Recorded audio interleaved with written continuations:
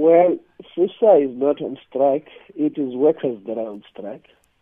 We obviously been part of the negotiations between us and CISA facilitated by the Department of Labor. But obviously this level of arrogance that basically makes demands after demands that come Friday, the offer is off the table, is basically very primitive, and it belongs in the old order. It will not solve issues in this current dispensation in this country. And therefore, we are not moved by their threats. The bottom line is that, yes, there is an offer on the table, and as the union, it is workers that are on strike. We are taking that offer to our members, and then I think by Thursday we would have a feedback from our structures, and we will, on the basis of that, be able to get a feedback whether our members accept or reject the offer. And of course, CISA has also warned that a refusal to accept this offer could lead to heavy job losses. Are you at all concerned about that? Well, our backs are against the wall. The CISA offers problem, which is going to be debated by our members, which everybody must know what it is, because I think first, this kind of an attitude of going public and announce the offer without allowing us as a union to talk to our members is the conservative stance that has been taken that is totally not acceptable by us. One of the sticky issues that our members are going to discuss is the whole question of Section 37. What you should understand is that employers are basically putting on the table that, look, here is an offer on wages, and for 3 years, there will be absolutely nothing you will be raising in the point of production that is got an on-cost. What employers are doing on their side is to make such a demand to the union, meaning that the union will be frozen for the 3 years. It can't raise anything on behalf of workers at plant level.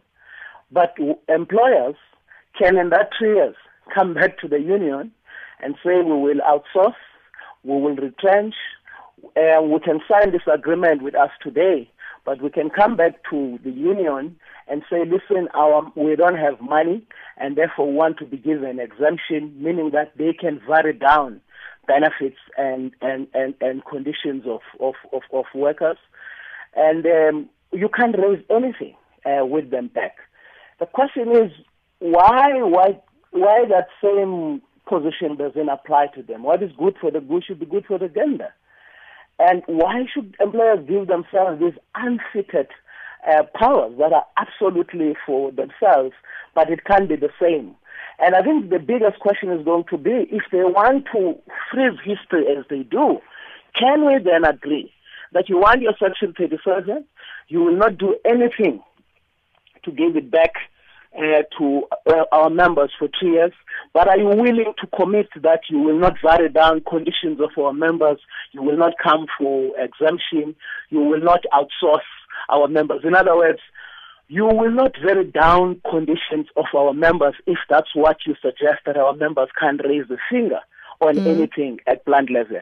For instance, we've got experiences where companies relocate. Workers will be working in Johannesburg.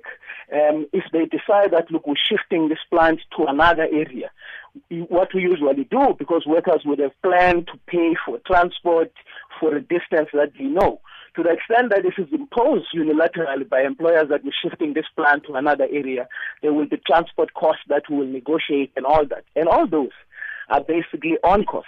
If workers in a particular company, there is a problem with food, it makes them sick, we will go and our shop steward will approach the company and say, look, the quality of this food is bad, and the company would have to take decisions to say, look, okay, we'll find an alternative. That will be an on-cost.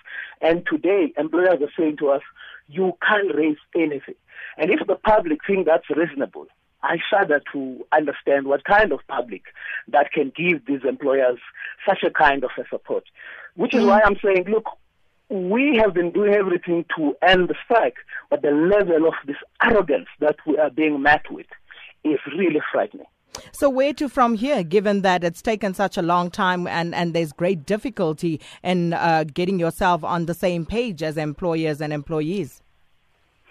Look, the right to strike, which they want us to contract out of in this country, it is a constitutional right. I think everybody should know that.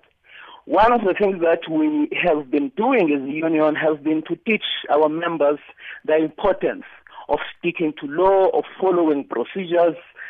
We don't like illegal strikes. We have a situation, I can cite for you the situation in Medupi for years now, where basically employers tried, together with ESCOM, tried to beat us into pushing that, look, there will be no strike. This project is a project of national importance and so forth. In the meantime, they gave workers hell. What has been the experience? The experience has been illegal strike in that site. And we hate to shudder that that's where we are being pushed at. In the past, in the olden days, we were ruled by a government without laws, without rules, and workers had to continue with class struggling. And if we are taken back to the old order by employers, it's what we'll be trained at. However, I'm not making any decisions on this matter. I'm just explaining that CISA's stance that they say to us come Friday, it is accompanied by that condition. We have taken a decision that we're taking this offer to members. It is members who are on a strike. It is them who will have to accept that for 3 years they will not raise anything. And on the basis of that, members will come back to us and say, look, we think that we should settle, or we can't settle. Employers must remove this condition if they want a settlement. For now, we're not making that decision. We are waiting for the feedback from our structures.